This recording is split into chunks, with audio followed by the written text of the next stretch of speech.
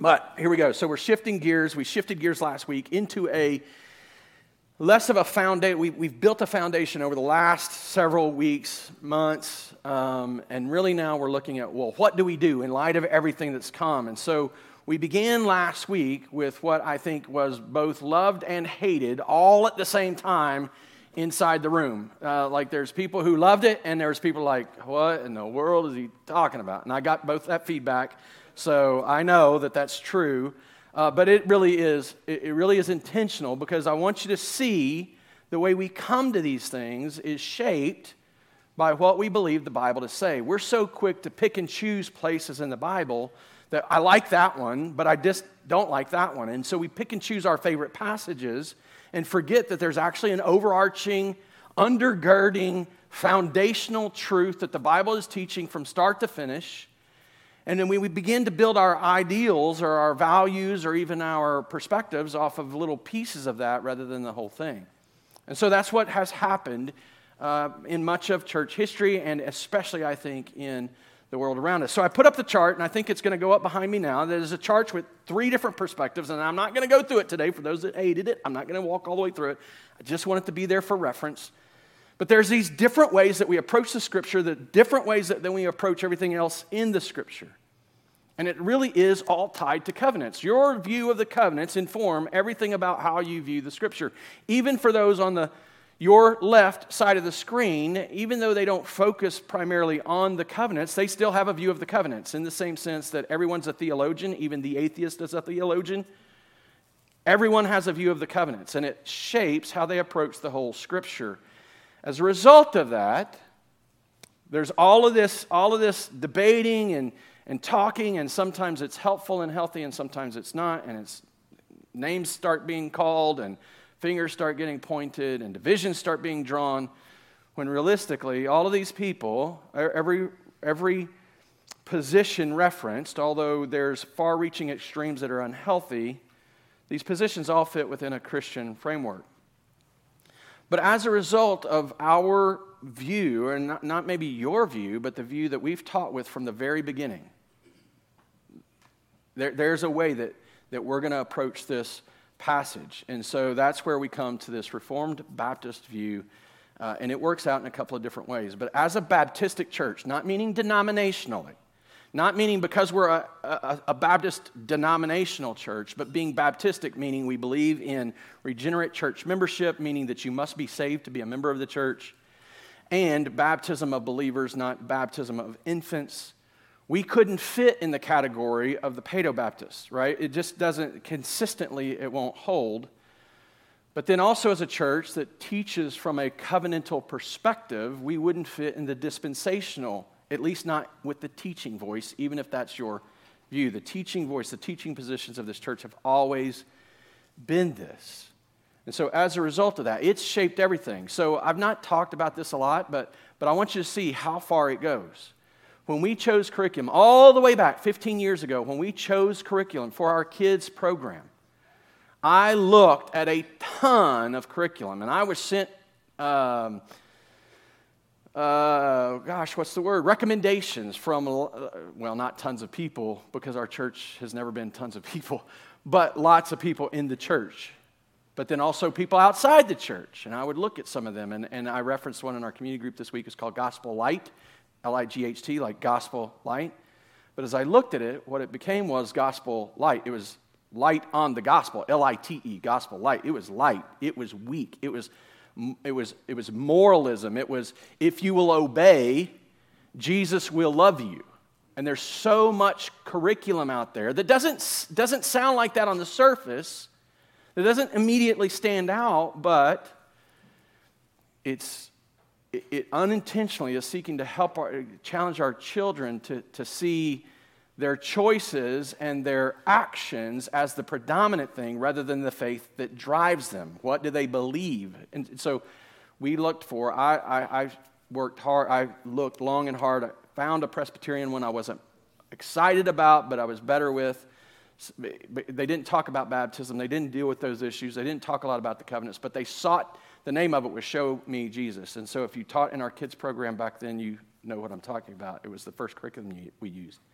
But then along comes Project Gospel Project, and every passage, you may not agree with every doctrinal position or every little nuance that they have to say, but every passage they teach your children, they teach your youth, we even used it with our adults for a period of time, is walking through the whole Bible, always pointing to Jesus. Because at the end of the day, the Sunday school answer, while oftentimes given in a trite way, is actually the right thing. Well, what do I do with sexuality? Jesus. What do I do with this struggle and this temptation? Jesus. It's always about Jesus. He is the solution. Are there practical things we can do? Absolutely. But if you don't have Jesus, if he's not the center, if he's not the thing, if he's not at the core and the foundation of every solution and the undergirding strength of every solution and the overarching answer to every solution, if he's not central to every solution, it will fail you. It will fall. It will crumble. Every one of our equip classes, even today, even when we use Presbyterian resources like from Ligonier Ministry, I watch through them to ensure that if there's going to be a question, like for example, church history, he dealt with baptism at one point. I needed to ensure that when we came across that, if it was going to present something that was too heavy into the law camp, that at least we could discuss it and demonstrate the difference. Every teaching voice in our church, this is where we're going to stand, seeking to be unified and consistent. And as a result of that, there's two lines we can go down, and one is 1689 federalism, one is progressive covenantalism. I'm teaching from a progressive covenantal view. And that's where we landed last week as we looked at a passage. That's the way we looked at the passage. And honestly, I think that's ultimately the position the Bible presents. But that's where we landed last week when we looked at the verses from Matthew 27. What are the greatest commandments? Love the Lord your God with all your heart, mind, and soul. And the second is like it, love your neighbor as yourself. The whole of the law and the prophets hang on these two things. There was continuity and there was discontinuity. There was a connection and a disconnect between those two statements. Not those two statements. Those were consistent. But there's a connection between the old covenant law. He affirmed the greatness. And there was a disconnect in that there was something new and a new way he was putting it together. As our great high priest, this was the main point. As our great high priest, Jesus affirmed the greatness of the Old Testament commands, but not without a new covenant perspective. That was the point that I sought to build out last week. As our great high priest, Jesus affirmed the greatness of the Old Testament commands, but not without a new covenant perspective. Now, I've given you a review of what we started with last week, but the question came this week in our community group. The question, I'm guessing, probably came in your discussions, maybe even your thoughts. Why does any of it matter? Why do I need to know this? Why care what position I have? What does it matter? That when we hear Jesus call out a command to love God and love neighbor and the whole, why does it matter that I know that there's a continuity and a discontinuity between them? Well, first, let me just start with this. Let me start with what this whole series has been about. The whole reason we started into this and seeking to build out a whole view of God from beginning to end, the Alpha and the Omega, right? I could point you back to the things that led me to it in my life, the knowing or the desire to know and not having the answer, but God confronting me and saying, but you know the God who knows, right? And I want to be careful. He didn't show up and speak that to me, but he called me to trust him. I don't know, but I know the God who knows. Walking through and watching my dad die and watching the process of that take place and wondering about his soul because part of his life was given in faithful commitment from every outward appearance, and part of his life was, at least from the outside, there's uncertainty. Is my dad in heaven? I don't know, but I know the God who knows. I found rest, I found peace in knowing that this God has always been God. The same God that created the heavens and the earth is the God who has been redeeming people all along, who has been certain to not lose anyone. So knowing God, knowing his work in the world, seeing it unfold, brings about peace. But more than that, just imagine where we've been at this last several years, all the angst, Let me just ask you to consider, has anyone felt like there's been peace in the church? Has not just our church, but I'm talking about the American church at large. Do you think that peace and unity and rest and faith would be the markers of the American church over the last 3 to 4 years? I'm asking. Okay.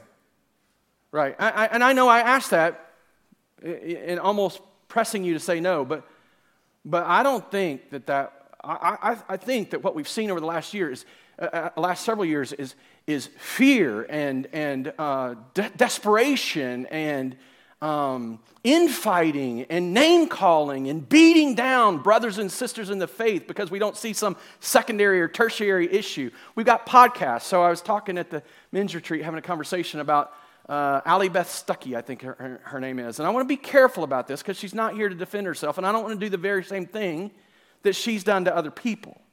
But she's a Reformed Baptist Christian. She might be Paedo Baptist, but I think she's a Reformed Baptist Christian. She has a podcast. Maybe you listen to her. I think she's affiliated with like Blaze or something like that.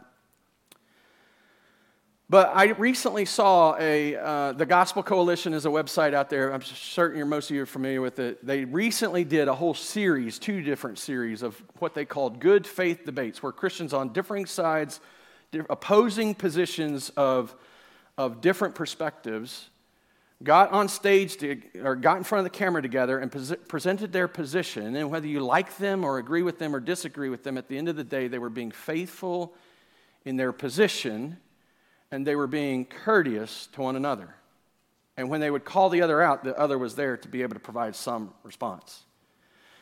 Anyway, so a homeschool one comes out. I don't remember who did it, but one side presenting the values of homeschool, the responsibility, the good of homeschool, and the other side saying, no, I think public school's not a problem.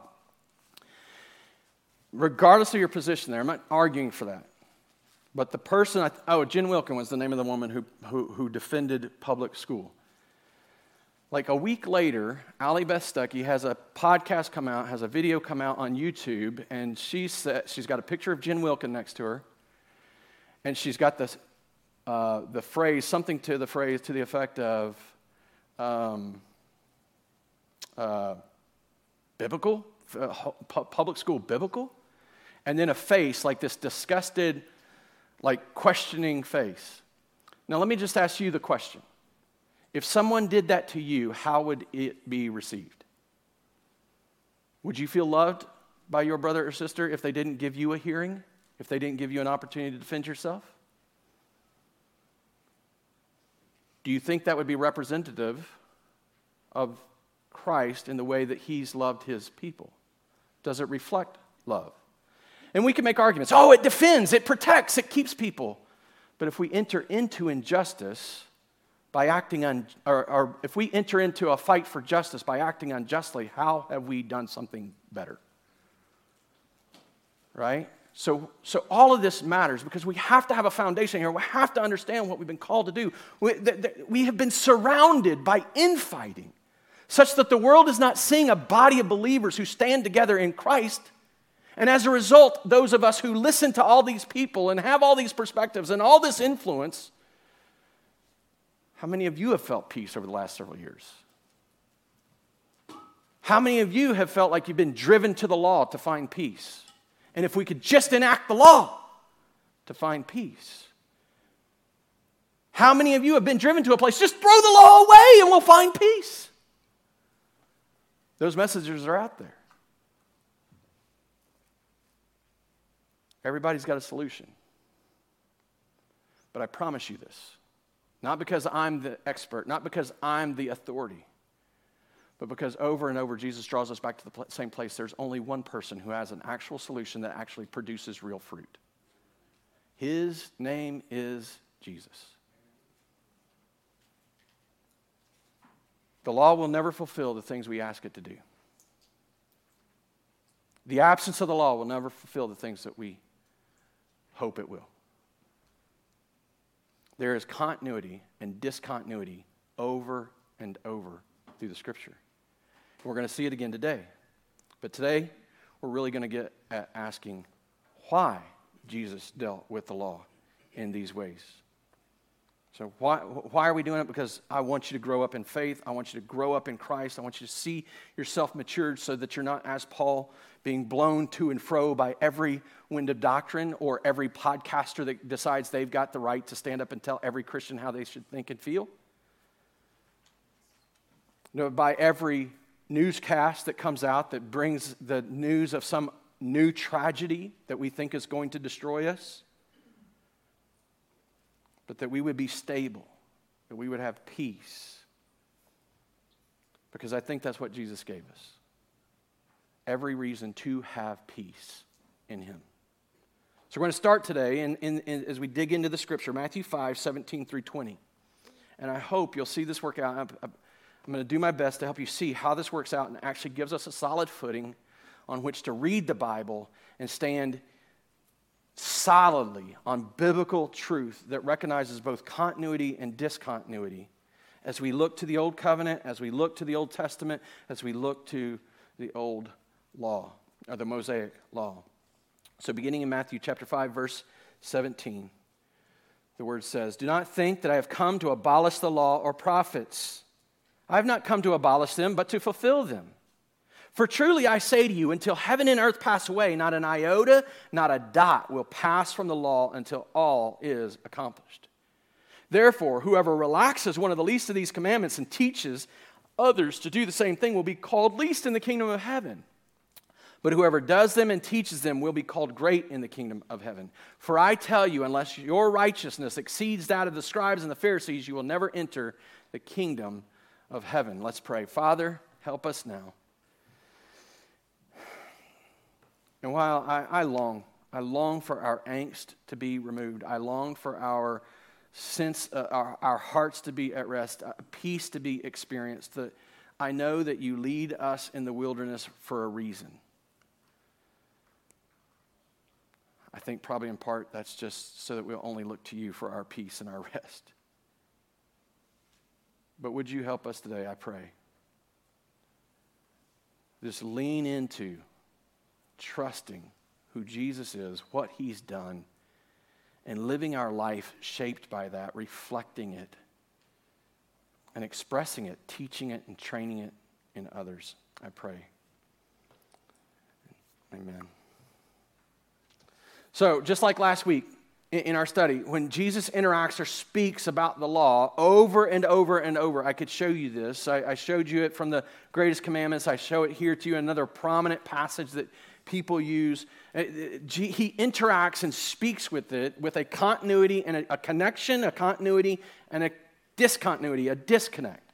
And we see the same thing as our great high priest, Jesus, affirmed the greatness of the Old Testament commands, but not without a new covenant perspective. We see in this passage the same thing. He speaks of the Old Covenant law. He speaks of the law, and not in a negative way, not in a disparaging way. But he also demonstrates that there's something different as a result of it. There's going to be a shift, a change.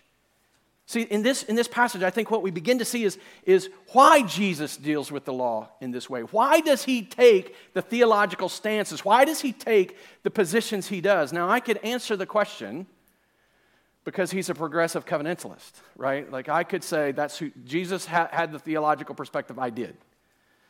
Lots of people will do that. And I say it a little bit joking. He's at least a Reformed Baptist, right? If he's not progressive covenantal, he's at least Reformed Baptist. I know that's, please hear, that's facetious. I do think that it is what the Bible demonstrates, and I do think that's the position that we should hold, but that's not really what we learn from this passage.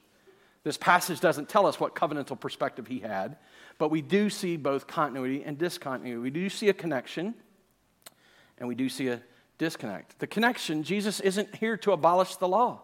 It should be taught. Right? Like that, he's not saying quit teaching it, quit telling people. He's saying it should be taught. I'm not here to destroy it. But on the other side, there's a disconnect. He's there to fulfill it. To enter into kingdom, righteousness is going to have to be greater than what you can earn from the law.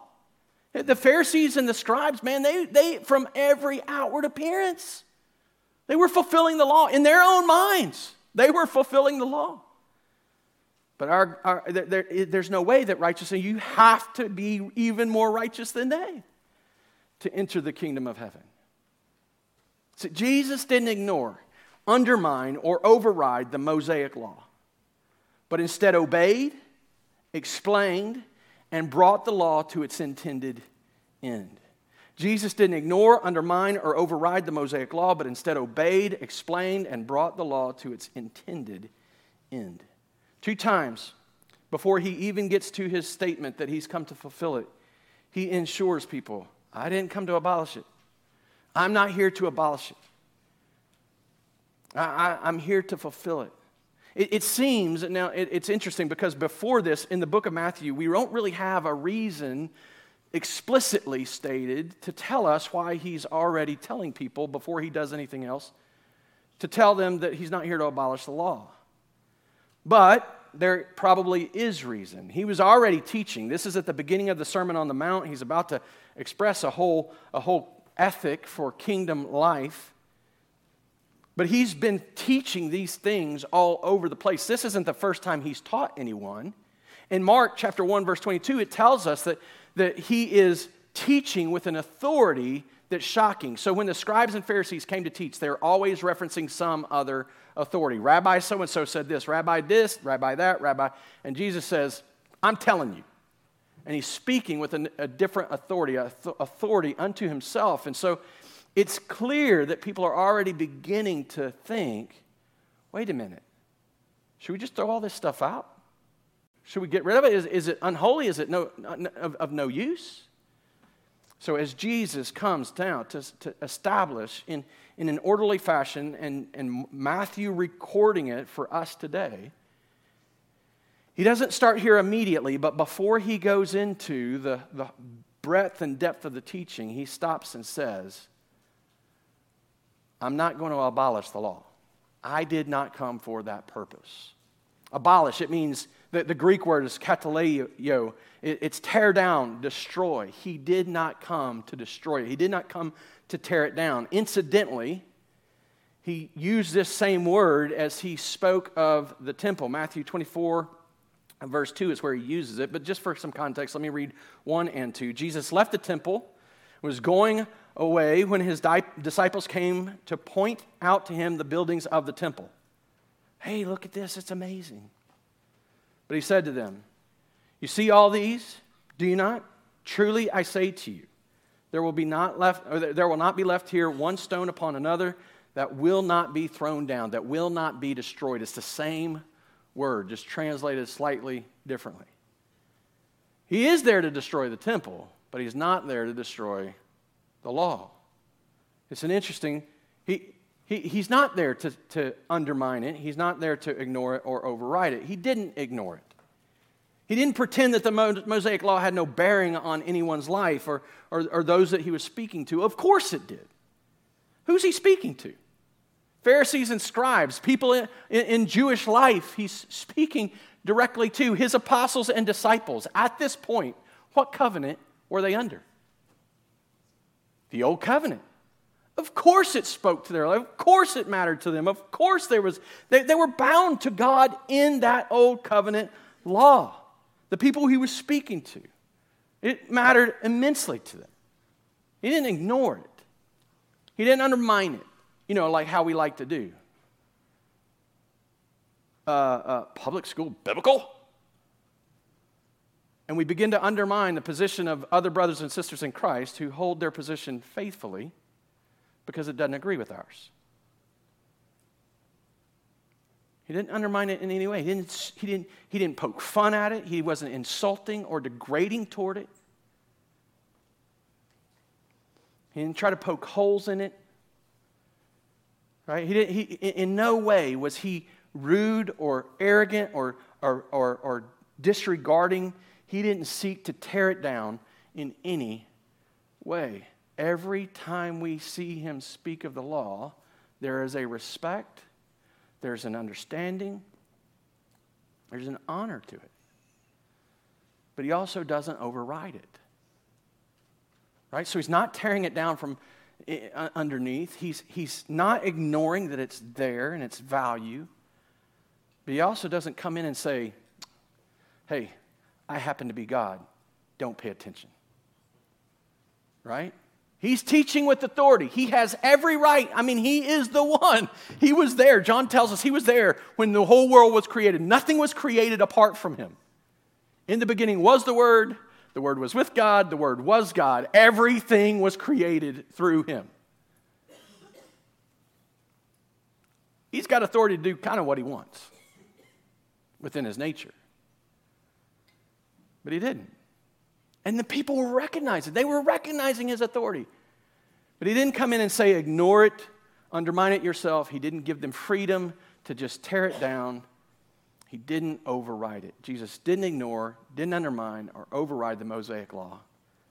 But instead, he obeyed it, explained it, and brought the law to its intended end. He fulfilled the law. I didn't come to abolish it. I came to fulfill it. So in the abolishing, I didn't come to abolish it. We see that continuity, but in the fulfilling of it, we begin to see a discontinuity. Well, what does it mean that he came to fulfill it? The Greek word is plerosai. I look these things up and I listen to people say them over and over, and it's not helping me right now. But make replete, satisfy, execute, finish. Matthew uses this word more often than any other gospel writer does. Over and over, he's seeking to show Jesus the fulfillment of all that's been prophesied and presented in the Old Testament Scripture. Matthew 1:22, all this took place to fulfill what the Lord had spoken by the prophet. I think I put both verses up there. Is the next verse up there? Yeah, and he rose and took the child and his mother. So Joseph taking his child to Egypt to protect him from Herod's threat. I don't know why I didn't put it in my verses. And as a result, he fulfills the prophecy that his son would come out of Egypt. Oh, I thought that was Egypt. I thought that was Israel, the son he brought out of Egypt. Oh, no. There's a prophecy that's actually pointing to Jesus and fulfilled in Christ. Matthew 2:14 and 15. And he rose and took the child and his mother and night and departed to Egypt. Oh, no, man, I'm all messed up. Sorry, I'm human. I don't know what. Anyway, and he rose. So this is Joseph taking his child and his mother.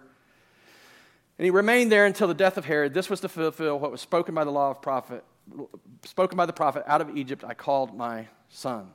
Matthew 8:17. This was to fulfill, hear it, fulfill what was spoken by the prophet Isaiah. He took our illnesses and bore our diseases. So he's in a village healing people and making them well, casting out demons. And Matthew says this is a fulfillment of prophecy. He took our illnesses and bore our diseases. To fulfilled, it's been interpreted in three primary ways. There's all kinds of different variations to this, but three primary ways. It may mean that he came to do the things laid down in Scripture, that he came to obey it.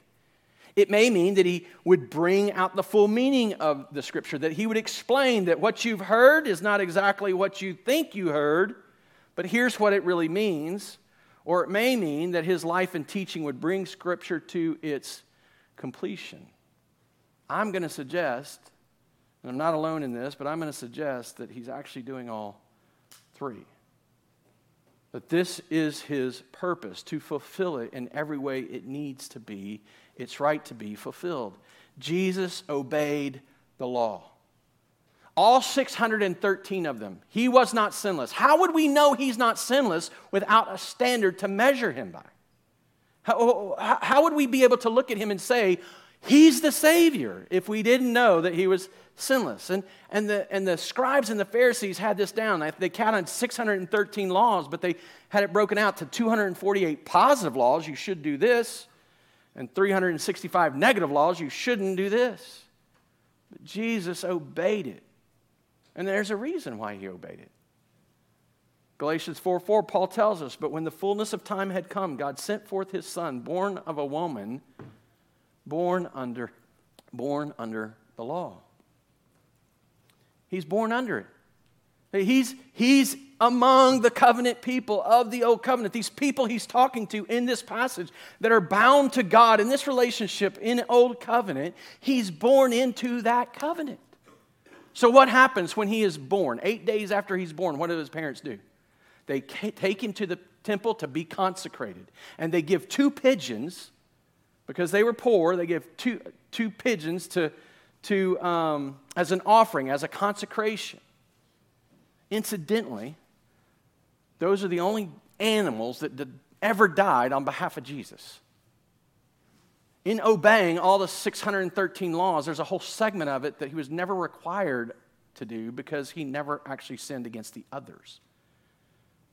He never actually had to offer a sacrifice for his own sin. He never had to have blood shed on his behalf.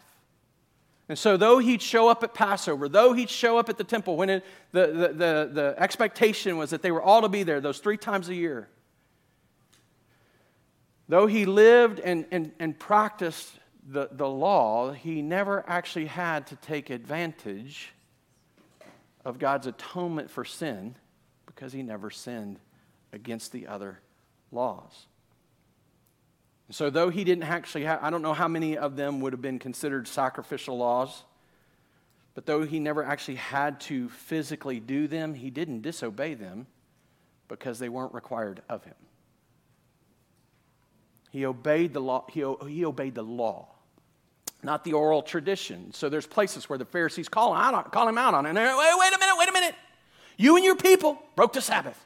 You shouldn't be healing people on the Sabbath.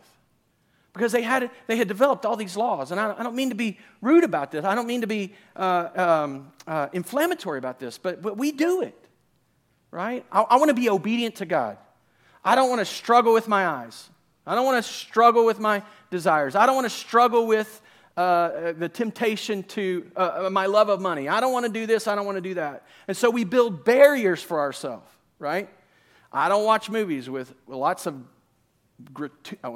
I do my best not to watch anything that's got any level of nudity in it because I just don't need it.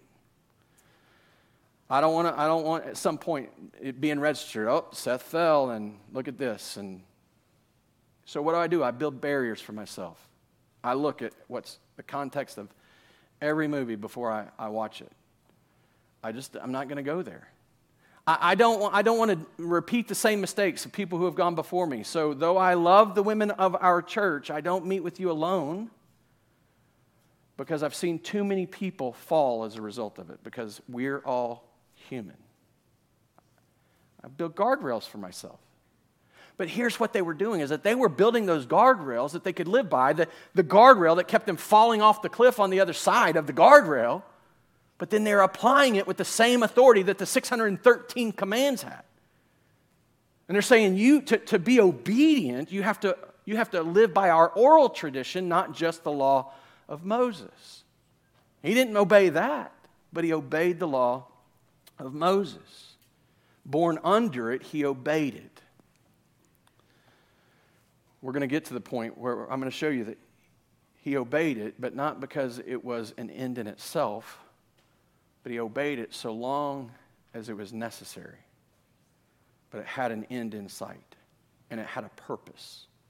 So Jesus obeyed the law. Jesus explained the law. He brought the full meaning out of the law. In fact, the whole Sermon on the Mount is Jesus explaining and expressing what the law really means. We looked at a couple of them last week as we were looking at the commands to love. Love God with your whole heart, mind, and soul. Love your neighbor as yourself. And we come back and we see Jesus talking about anger and talking about lust and saying, hey, if you've done this in your heart, you've actually murdered. If you've done this in your heart, you've actually committed adultery. But this whole passage is filled with him explaining what's really going on and what's really happening in the law. Retaliation, we could just actually follow if you've got a Bible open, there's headings over all of these that kind of give a summary of them. Anger, lust, divorce, oaths, retaliation. I've put these verses on the screen for you. Matthew 5, 38 through 40. You've heard it said, an eye for an eye, a tooth for a tooth. But I say to you, do not resist the one who is evil. But if anyone slaps you on the right cheek, turn to him the other also. And if anyone would sue you and take your tunic, let him have your cloak as well. Man, not only is that's revolutionary talk in that culture, but that's revolutionary talk in this culture. Who are you to tell me I can't go to the church building? Who are you to tell me I can't do this, right? Who are you? And you're angry about it. I don't think that's what turning the other cheek looks like. I'm not saying we shouldn't have something to say. Don't misunderstand what I'm saying. Don't misunderstand what I'm saying. When lies are told, I think we ought to be able to call out lies with truth. But why are we doing it and how are we doing it? Man, ooh, you're going to sue me? I'm going to fight back and I'm going to make you pay. That doesn't sound like giving them your cloak and your tunic. I don't like talking about this, but I think it's the best illustration of it that I could think of.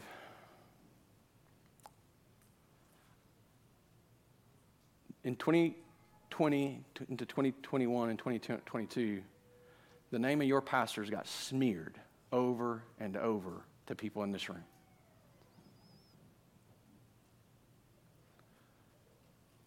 It is not my place to make them pay, the people who did it. I will, and this is the way I'm always going to seek to lead among the elders and pastors of this church. I have been accused of this, and it's not just me, but even going back all the way in a number of different situations. I will seek to speak truth to lies. We will seek to stand for truth. But we have been over and over called evil when we are seeking to love those who we've been given responsibility to shepherd. And I am not perfect in this. I don't think the other pastors are, but I'll speak for myself in this. I have done my best not to undermine or defame or tear them down. Anyone that has ever done that to me.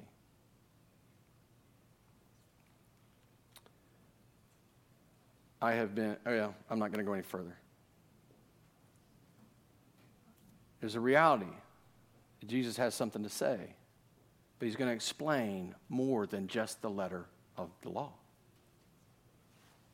It's funny to me that when we obey the law, when we promote the law, we simply speak of the letter of the law. Very rarely do we come to the place where we're saying, no, brother, sister, Christian. Live by the spirit and the intent and the motive that drives out the desire to do this. Retaliation. Love your enemies. Matthew 5, 43 through 44.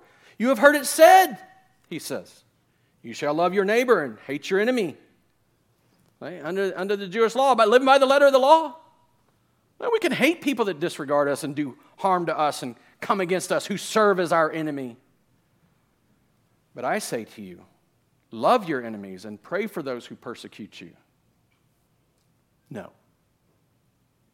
You don't get an option. He's not giving you a choice. He's explaining what the command really is. So he obeys the law. He explains the law. And we see this even last week as we talk about the love your neighbor as yourself and loving God with your whole, the greatest commandment, love the Lord your God with all your heart, mind, and soul. The second's like it, love your neighbor as yourself. Even that, he takes and he puts them together so far as we can tell, and I'm not we, because I'm dependent upon other people who have studied these things, but so far, every ounce of study, every person I turn to that mentioned it demonstrates that there is nobody in the history of the Jewish church that has been found in antiquity anywhere that have ever put these two laws together. He draws from Deuteronomy and he draws from Leviticus, and he ties these two things together and says, on these two things the whole law hangs.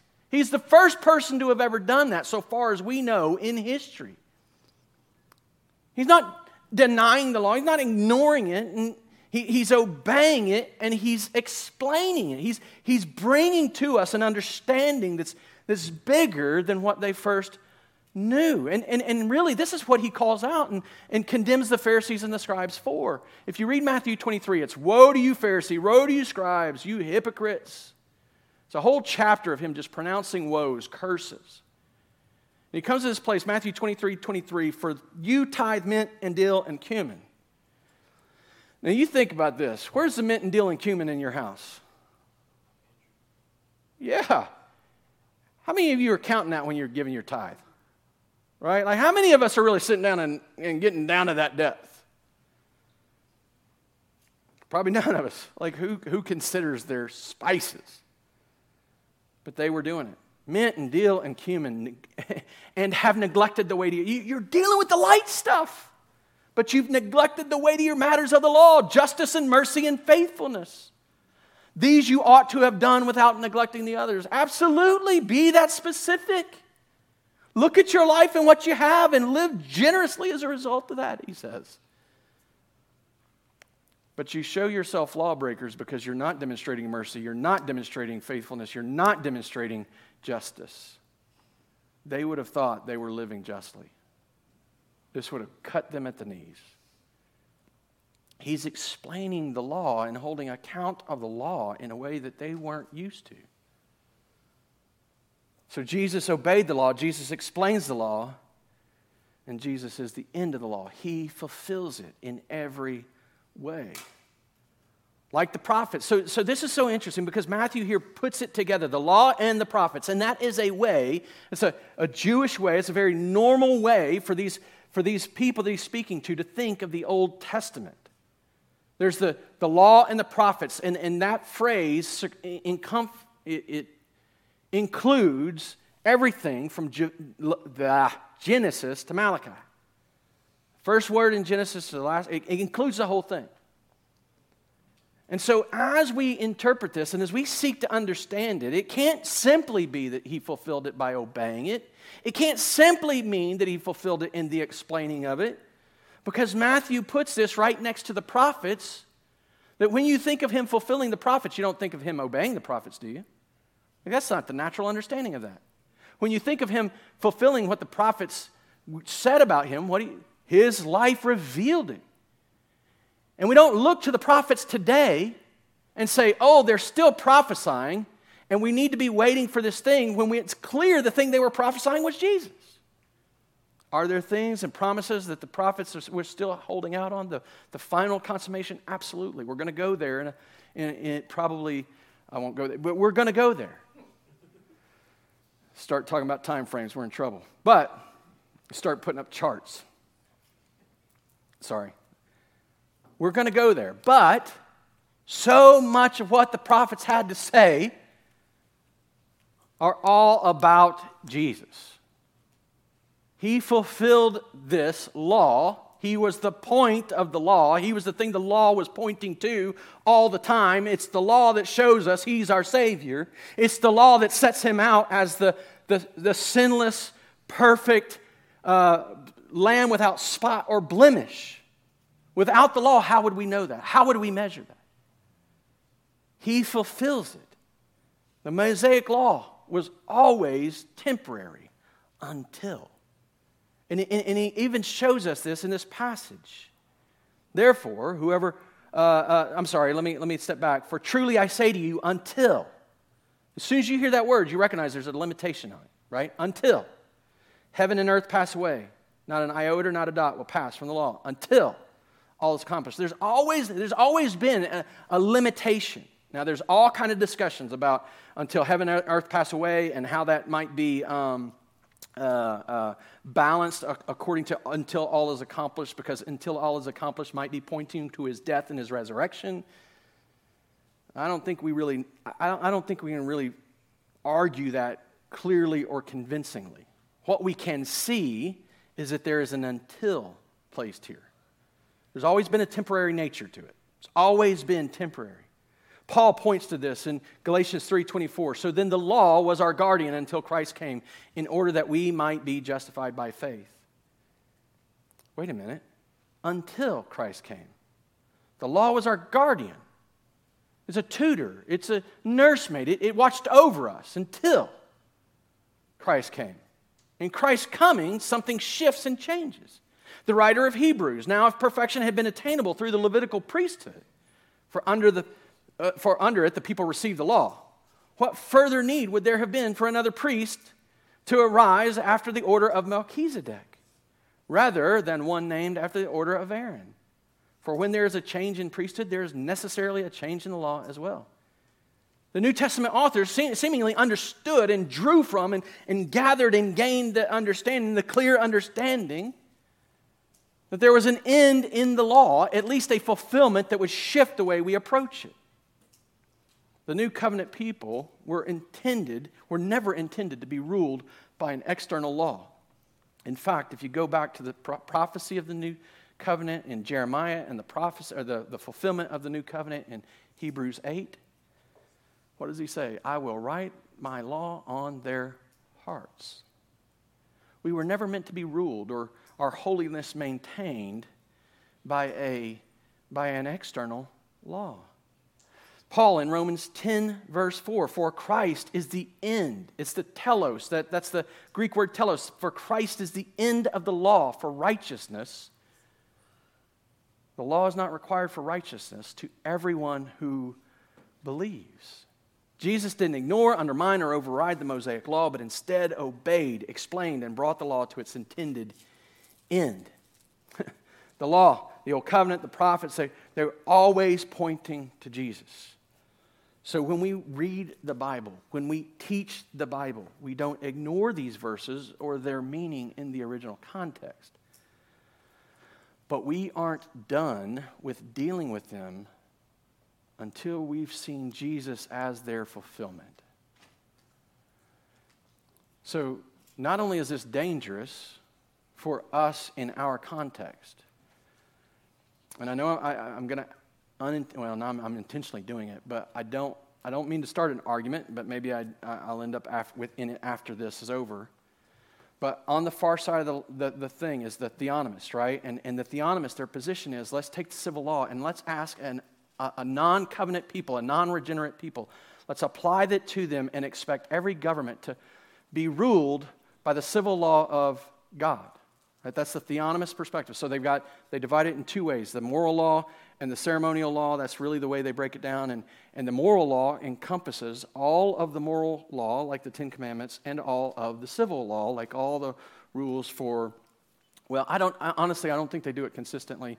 I've not heard anyone who does it absolutely consistently. But at the same time, it's out there. That's the position. And some go so far as to say not only the law, but also its consequences, which is really part of the law. So I don't know how you go halfway and don't take all of it. But I think there's inconsistencies there. But what they've done is they've said, okay, Jesus has fulfilled it, and they'll make an argument from this passage, but then they'll turn around and they'll say, to everyone who has ever lived, they must be under this law. So let's rule America with that law. I'm not opposed to that. But can I do that by force? Can I demand it? Is there a biblical way in which I can say everyone must obey the Old Covenant law?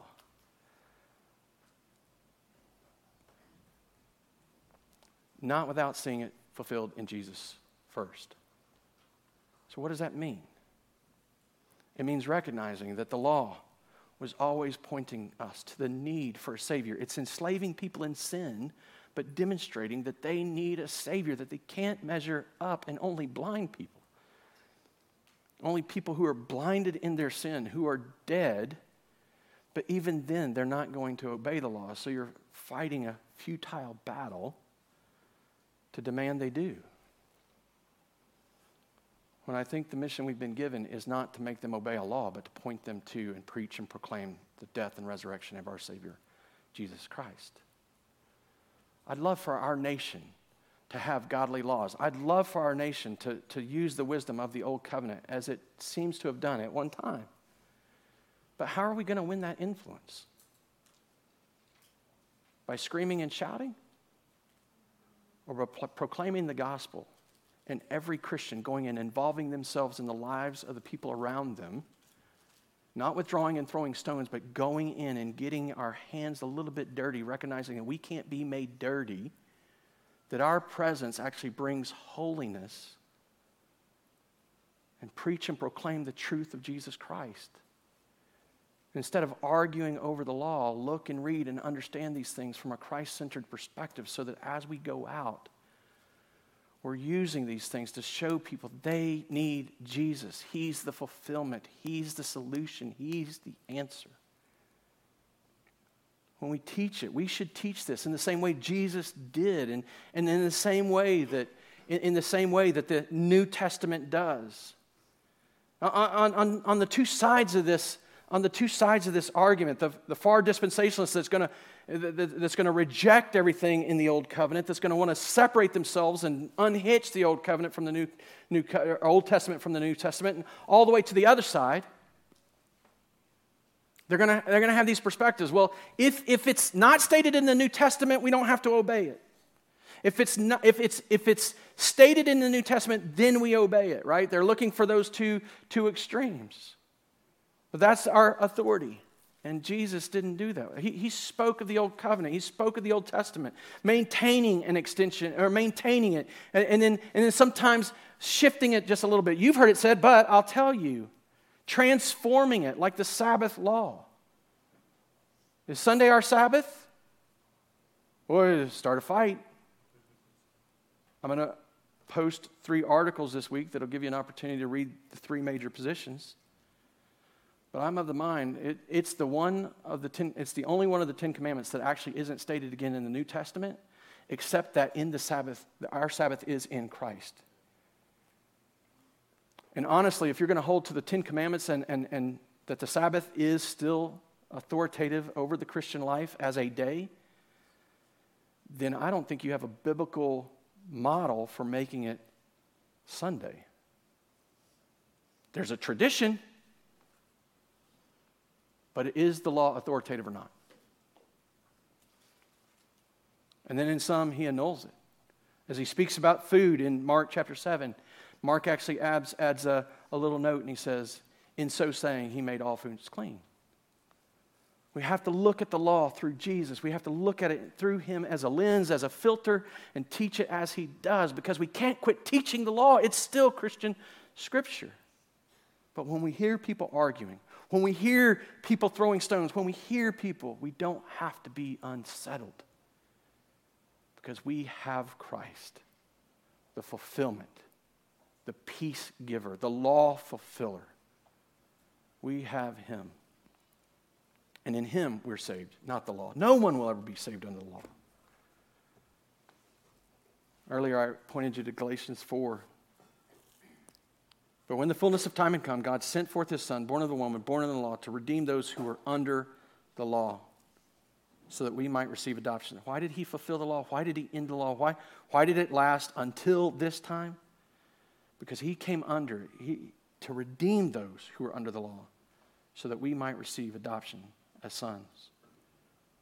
No one's going to be saved under the law. But without the law, without the old covenant, how do we arrive at the work of salvation? There is no salvation apart from it either, because in it we find Jesus. No one will be made holy by the outer application of the law. The 10 Commandments, the law given to Israel, it set them apart. It made them distinct. It enabled them to stand apart. Like God says, you're holy, and because I've made you holy, I want you to be holy. And so he gives them this law. He says, obey these things. He gives them the 10 Commandments. Just use those as an example. The last half of them were common to the laws of people all around them. Don't murder, don't commit adultery, don't steal, right? Like that was common to people all around them. It didn't distinguish them in any way. It just gave them an ability to live together. What distinguished them was the first part. You shall have no other gods before me. You're going to have one God. Radically different. You should not make idols. Radically different. And in the following of the law, they express their holiness. You and I will never express our holiness simply through the obedience to the letter of the law. Our holiness is expressed from the inside out. If we can't do something in faith, trusting the Lord, then as noble as it appears to everyone, God still sees it as sin. If we can't love our neighbor and love God as we're doing something and we're doing it for self-motivation or for selfish reasons or I'm just trying to promote myself, trying to exalt myself, trying to protect myself, trying to do for me, then no matter how noble it appears, it's still not holy. Our holiness is revealed not by the obedience to the letter of the law, but by expression of the love that's been put within us. Not by the obedience to the demands of an external law, but by the expression of a desire to live honorably before the Lord, trusting Him and Him alone. So that when we love, like Jesus has loved us, and He said this, and if you love one another, then everybody will know you're my disciples. The reality is that God has given us this new life, this new desire, this new heart, this new ability to love, this new ability to trust, this new movement that might be guided, that might be given some wisdom and discernment by those external teachings, but then it finds its footing in the reality of who He's made us as His new covenant people, such that when we love God and strive to love Him first and foremost, when we love neighbor as self, when we love one another as Christ has loved us, you know what we're doing? We are revealing the image of the one who saved us, which is the very thing you were created to do. But you will never get done simply by adherence to the letter of a law. He puts it in us. He transforms us from the inside out, gives us new hearts, softened with a law written on them that expresses through a new desire, through a new faith, through a new love that reveals Him in this broken world. All right, let's pray.